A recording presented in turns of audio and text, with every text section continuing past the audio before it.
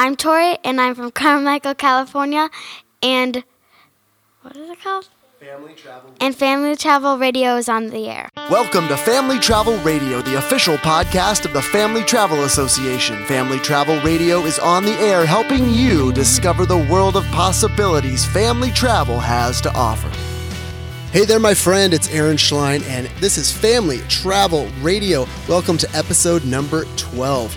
Family Travel Radio is going to be on location. So this episode is coming out on January the 21st.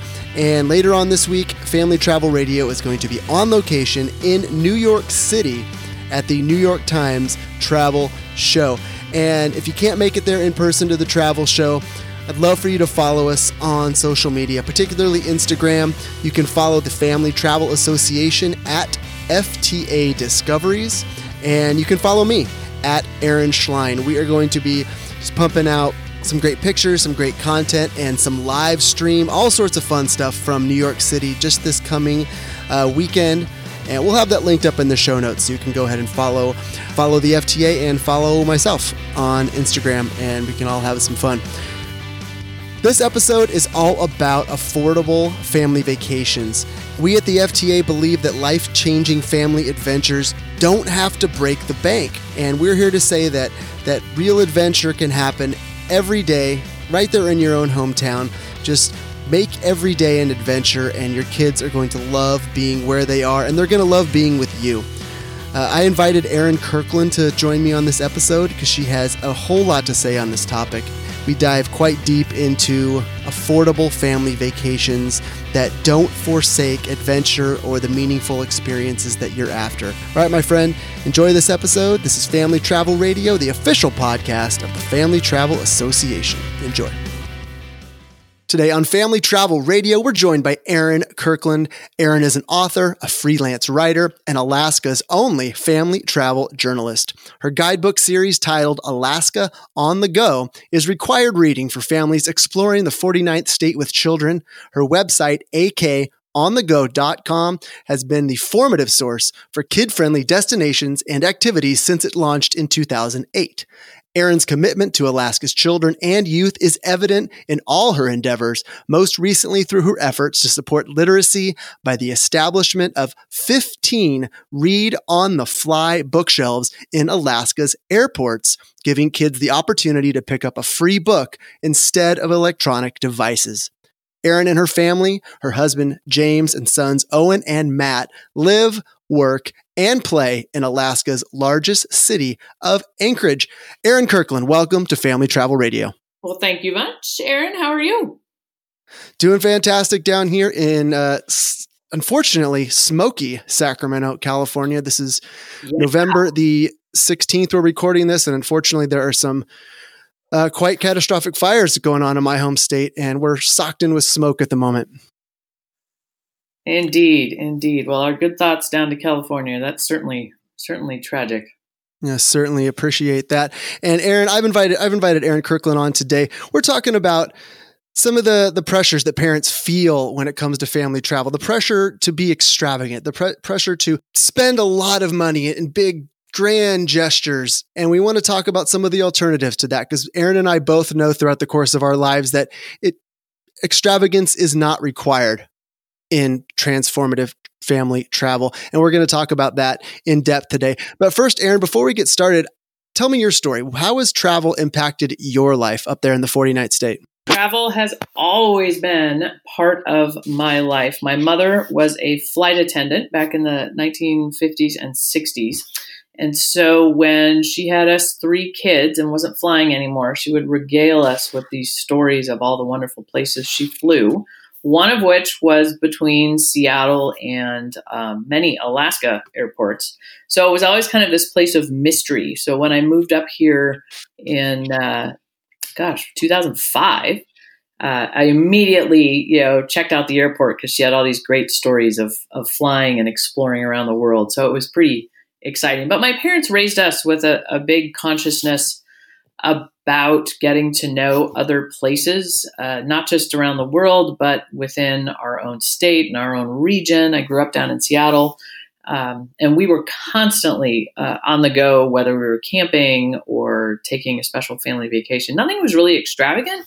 It was just a way for all of us just to see something different. So we're trying to raise our sons the same way. Aaron, you said something to me in an offline conversation we had that really opened my eyes, and it had to do with the negative connotations of quote unquote budget travel. Can you speak on that for a moment? I think in just hearing you say that and hearing your voice, the tone of your voice shift a little bit, I think we, by society's doing, and somewhat, within the capsule of media, we have somehow assigned the terms affordable, budget, savings as somewhat negative in nature. Now, whether some of that is real or imagined, I'm not sure. But I know that many, many media outlets like to talk a lot about if you're watching your budget with your vacation plans, or if you really want this to be affordable. I think we've done a shift towards budget travel, meaning something that is not necessarily going to be as positive an experience as, say, a $5,000 per person round the world adventure, or maybe more than that. So I think what we need to do is start thinking about how we can shift that, shift our mindset. You and I were talking about that, how we can shift how we phrase affordable and budget and come back to just meaningful. So talk to me about how you think we can overcome that pressure to be extravagant when it comes to that quote unquote budget traveler. How do we shift that mindset? I think there's a couple ways, Aaron. I think parents need to, number one, stop this competition of where my family's going as opposed to where your family is going. Social media has been definitely not the great equalizer for anything, going from clothes to child rearing to now vacations. We love to post pictures of beautiful places. I'm guilty of that as anybody else. But I think we need to start right here at home. Where we're going is right for us, and where you're going is right for you. And there's not going to be any competition. I say that, right? But we all know. So I think starting there, but then also from a media perspective, I think that there's ways we in the media can do a better job of allowing ourselves to celebrate all of the destinations we write about, or, video, or do podcasts. Everywhere you go with a kid is going to have the potential to be a meaningful experience, whether you're going camping, which I think is pretty extravagant and exciting, especially with kids. They love that. Or going to Disney, or going to a resort in Africa. It doesn't really matter. I think we just need to assign everything a wonderful 5 stars because you're going as a family. And you mentioned time being the great equalizer. Absolutely. If you have a week in a national park with your kids, then that is absolutely a beautiful, wonderful, and powerful experience that is going to change the way your kids think about things. And that to me has the highest kind of value, right? Absolutely. And I love that you said everywhere you go has impact. And the one thing that I kind of made me think about when you said that is that somehow as adults, we discount the impact of certain places that to us might seem ordinary.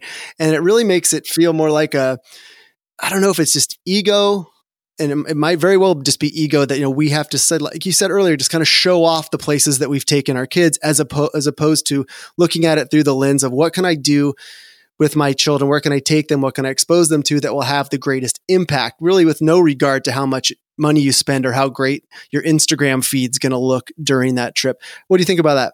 Oh, 100%, Aaron. And I was just thinking as you were talking, we don't have to spend any money. We just have to spend the time.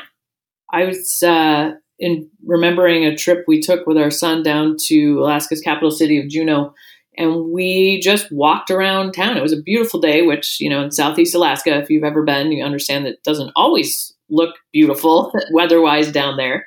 So we walked, and he was pretty young, about 5 or 6. And he loved to see all the historical statues. He loved to watch the bald eagles flying around. He loved to watch the ships coming in and out. And we spent a good couple hours down there and we didn't spend any money. So that's what he remembers because he got to spend time with us. Whereas I think as adults, we're like, where should we need to find something really great to do. We need to spend some money for an experience. And the lens of kids is so simplistic and innocent that they will love being wherever you are if you love it too. Well, just knowing, Aaron, that as parents, our collective egos aren't going away, and the collective desire to leave a legacy with our kids isn't going away anytime soon. So, kind of knowing that, how do we create a movement around just purely doing what's best for our kids when it comes to what we expose them to, as opposed to feeding our own egos or our own needs as parents? I think looking developmentally where your kids are, especially during these formative school years, pick destinations that are nearer to where you live and look at the historical, cultural, even industrial significance. Here in Alaska, it's pretty cool because we have such a large swath of real estate to explore. And geographically, we have, temperate rainforest, and then we have Arctic tundra, at the other end, completely opposite end. But both of those and everything in between have their own historical, cultural, especially within the Alaska Native populations, industrial in Southeast Alaska, it's all about the salmon. And way up north by Barrow, it's all about the Inupiaq whaling and those traditions. And that's where you also start to meet people. And for kids to meet other people who don't have a lifestyle like yours, I think that's incredibly powerful too. And that's when you're going to meet people, is when you're just walking along the street or taking the local ferry boat or hiking a local trail where everybody goes, or at the playground. That's a wonderful way to meet folks, is at the playground. So we've made a real effort, and our youngest son is 14 now. We've made a real effort to go to places around where we live and just kind of observe what's happening. There's certainly this push in the media to promote these grand adventures and these extravagant trips that, in our minds at least, as adults, these are the trips that are going to really change our kids' lives. When in actuality, there's just as much, if not more, impact that can be had in your own backyard. But going back to that media conversation, is there anywhere you can point to that you would say is doing a particularly good job of promoting the transformation as opposed to the destination? I would say the National Park System and Alaska Park Trusts and organizations like that do an exceptional job of getting families into the outdoors, which is a whole nother podcast we could do about exploring the outdoor spaces, because it really brings kids into the nature element, but also the community that surrounds, the national parks and our monuments and historic places. And they are generally going to be spots where every family has a place to be there. Everybody. It doesn't matter your race, your economic demographic, your family situation. Everybody is welcome here, and it offers a lot as far as activities and events. And I think everywhere in the United States and around the world, just about every nation has a system of parks and park systems where you can go and explore with your kids. Well, it's an interesting kind of social commentary, and you're making me think, which I love.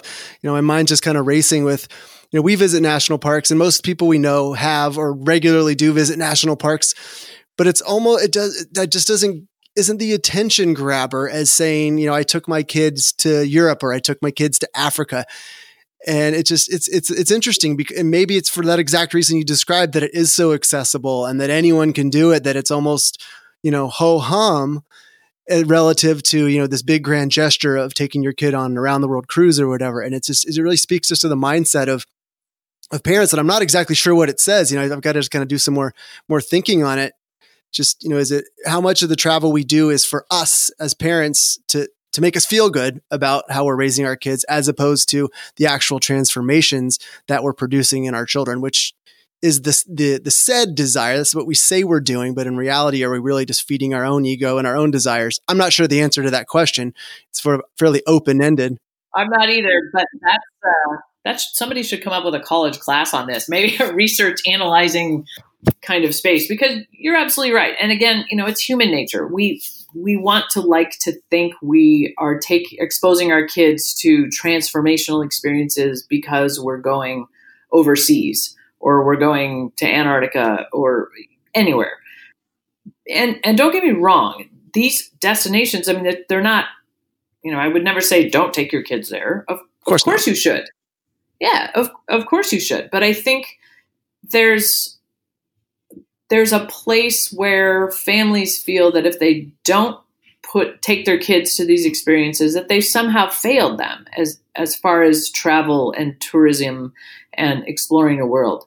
And I don't ever want a family or parents to feel like they have not given their kids everything if they couldn't take them on a particular destination. And I guess going back to where we in the media can help is if we work with DMOs and companies and, because we get emails all the time. I'm sure you do. Wouldn't you love to promote this amazing experience in Portugal? So that, maybe welcoming more the local parks, the local DMOs, the historical societies and things like that, and encourage them to develop something that's going to be kid friendly, or writing about ways that we can provide parents with activities in some of these spaces. I think there's definitely room for everybody, but we want to help families feel empowered, not ashamed. Yeah, empowered, not ashamed. That's a great way to put it and to sum it up in very, very brief words. So we're going to keep this conversation going, Aaron, kind of over the course of months and years, because it's fascinating. And if we just keep our eyes on the prize and use the transformation really as the North Star, that's the desired outcome, and then just insert kind of the destination or the activity that feeds into that transformation, as opposed to the other way around, choosing the destination based on some outside influences, and then it's assuming that the transformation is going to come, and then we look like great parents because we took our kids to this incredible place that most parents either can't afford or don't have the guts to take their kids to. It's all very superficial in that regard. But I'm also with you that shouldn't preclude people from taking their kids to amazing places. I don't want to be misunderstood here. That's certainly not the point at all. But just really thinking about the transformations that can occur in kids, and they don't always require. In fact, they rarely require grand gestures, and just being with them, being there with them is a huge, huge part of that. Yep. So Aaron, let's shift the conversation. You're talking about exploring, local places and local initiatives. You and I spoke again offline about kids, particularly in the state of Alaska, not having any exposure or never having visited the capital city of the state they live in. This applies to the United States, of course. But talk to me about your desire for kids in Alaska to visit Juneau, your state capital.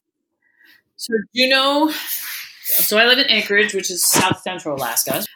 Juneau is about 1,000 miles away, so south, thereabouts as the crow flies. So getting there, it is one of only two U.S. capitals that is not accessible by road, the other being Hawaii. So you have to fly in an airplane, or you have to take a ferry, a very long ferry ride. How long are we talking? Oh, days. Days, okay. Days, yes.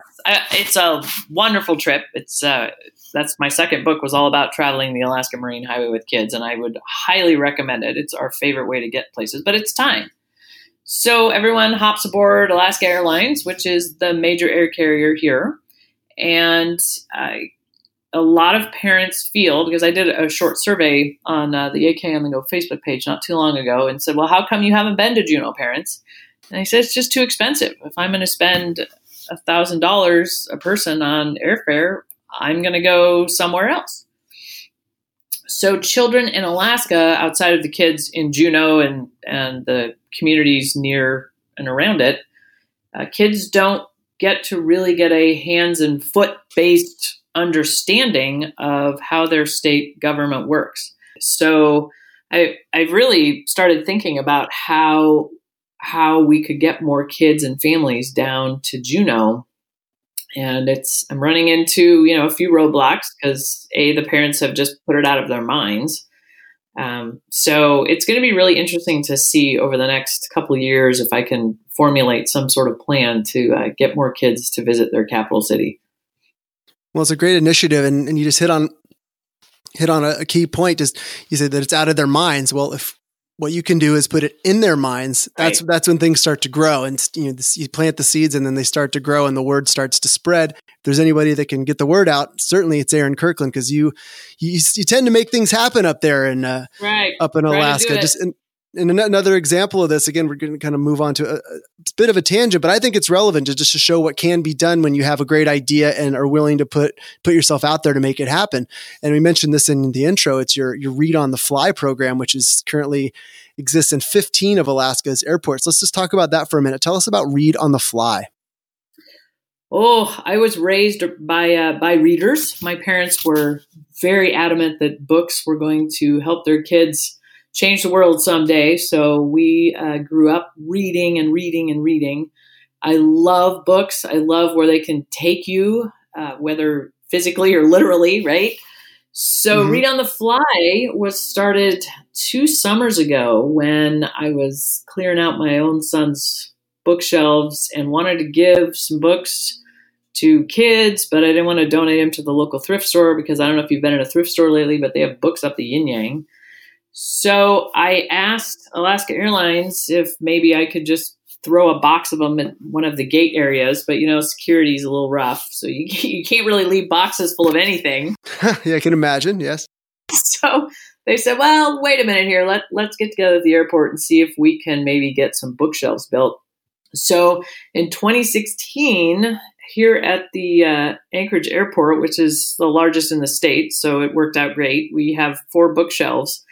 And now we have 6 here in Anchorage. And then, as soon as we launched those and people found out, oh my gosh, my kids can sit here and read instead of picking up their, iPods and tablets and watching movies on your parents' phone, which most of them do, they can grab a book instead. And so all the books are donated.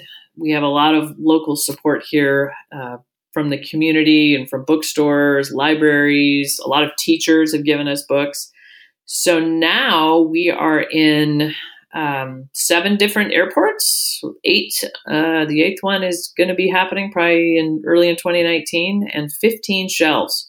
So it's rural Alaska. It's here in Anchorage. It's down in the very popular Southeast area.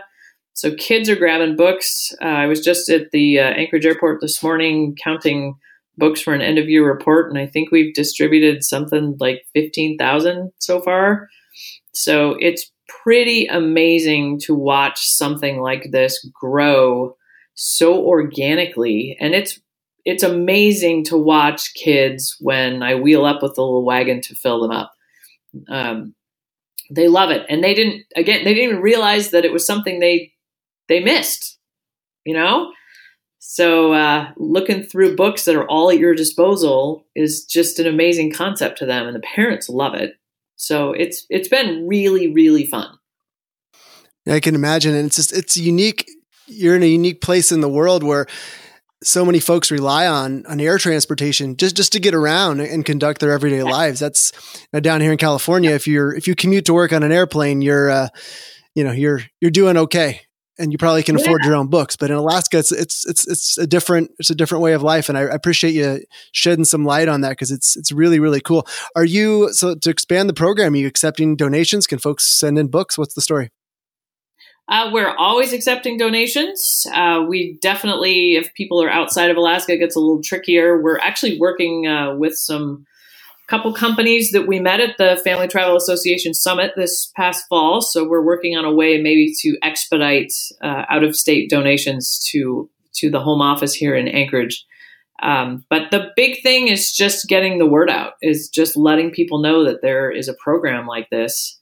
We're not an entity. It's just something that a couple of friends and I do together every Friday. We go to the office and tag books with stickers and load up bookshelves in Anchorage and cross our fingers that kids are going to read. And they are.